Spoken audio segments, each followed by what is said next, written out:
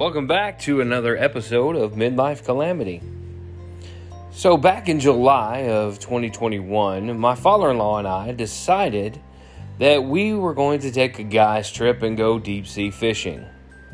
Now, we fish in our current state. We go to lakes and things like that, and we're, pretty decent at catching fish. Not too bad. I've never been deep sea fishing, and neither had he. We've been to the ocean a couple times, fished off the pier, maybe some boats, but nothing as deep sea as we were going to go. So I called around many places down in Key West, trying to figure out which one would be the best. After calling around, looked on Yelp, looked on Travelocity, looked on TripAdvisor, all that kind of stuff for reviews. So we found one. Sounded perfect for what we wanted to do. And so, we made a reservation, and it was for Christmas. Christmas season, I should say.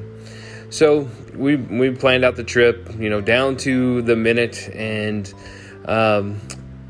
we're all excited. Got our hopes up, talked about how many fish we were going to catch, talked about, what size cooler are we going to need because we're going to catch all these fish. Of course, my mother-in-law, she was very doubtful, and she jinxed us, saying, you're not going to catch anything. So we waited a few months, and, we talk about fishing, what we're going to do, and all that kind of stuff. And it finally was here. So we look on the weather a couple weeks before. It looks like it's going to be okay. Look on it the week before. It looks like it's going to be okay. Look on it a couple days before. It says a chance of rain. So we're like, okay, we're going to make it. Then the day comes, and apparently it hadn't rained down in Key West in about 4 weeks, about a month. And it decided to rain on the day that we wanted to go deep sea fishing.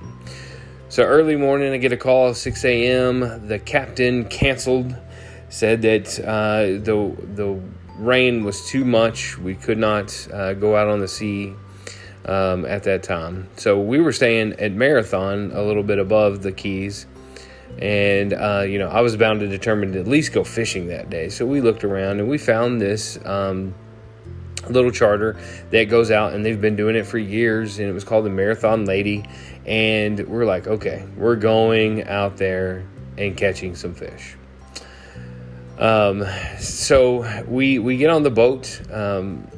My father-in-law takes medicine, to get on the boat, to make sure he's not nauseous. I get on the boat. I've never really been out deep sea, but I didn't think I'd get sick. So we get out there. We're on our way. Everything's looking good. The sun is peeking out. We are going to catch some fish. Super excited.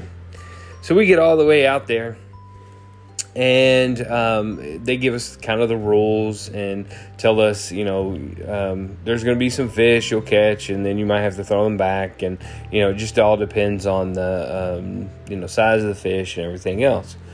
So we're super excited about catching fish. It's here. We're going to catch some fish.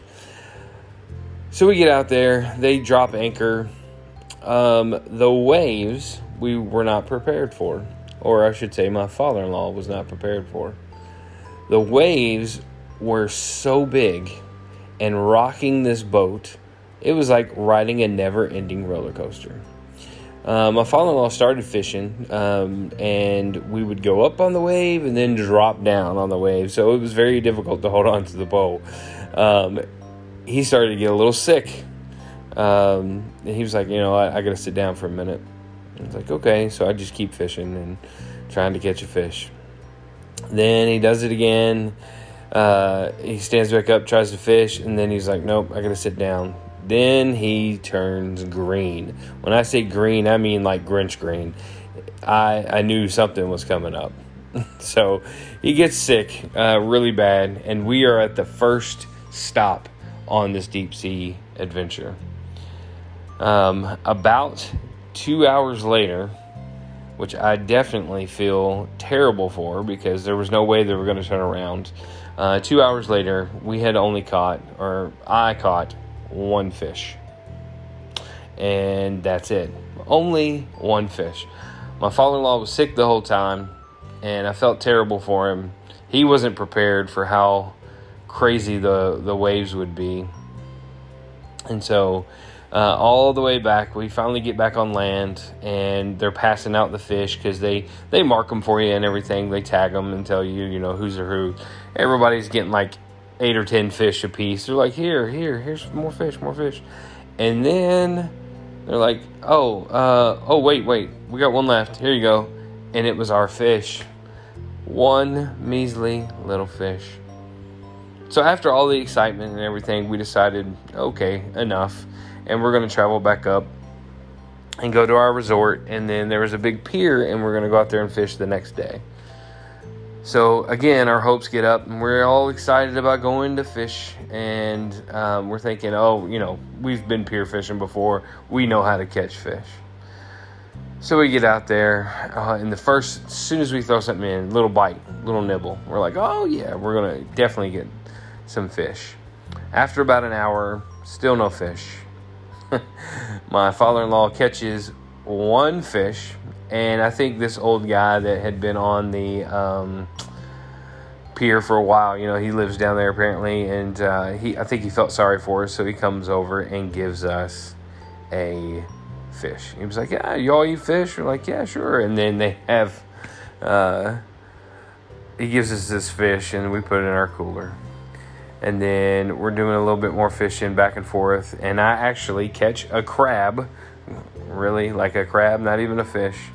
We throw that back in. And then the old guy comes back over, and he's got this bigger fish. And he's like, here you go, guys. Take this fish.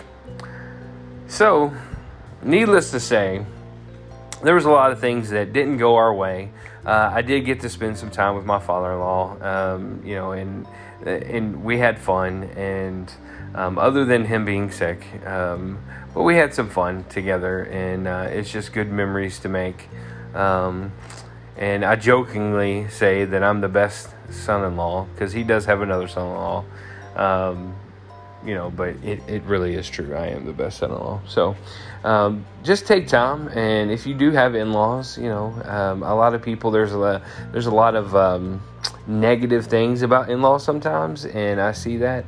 But I have a pretty good relationship with my in-laws, and I know that both of them care for me, and they know that I take care of their daughter, and I just build that relationship, and it's good. And I'm very happy and glad that I have that type of relationship with my in-laws, because some people, they don't. And so I would encourage you, if you do, if you're married and you have your in-laws, maybe spend a little time, get to know them a little better, and maybe build that relationship up with them. I know some of them can be difficult, but I think I lucked out maybe and got really good in-laws. So anyway, thank you for listening again. This has been another episode of Midlife Calamity, where life is a great adventure.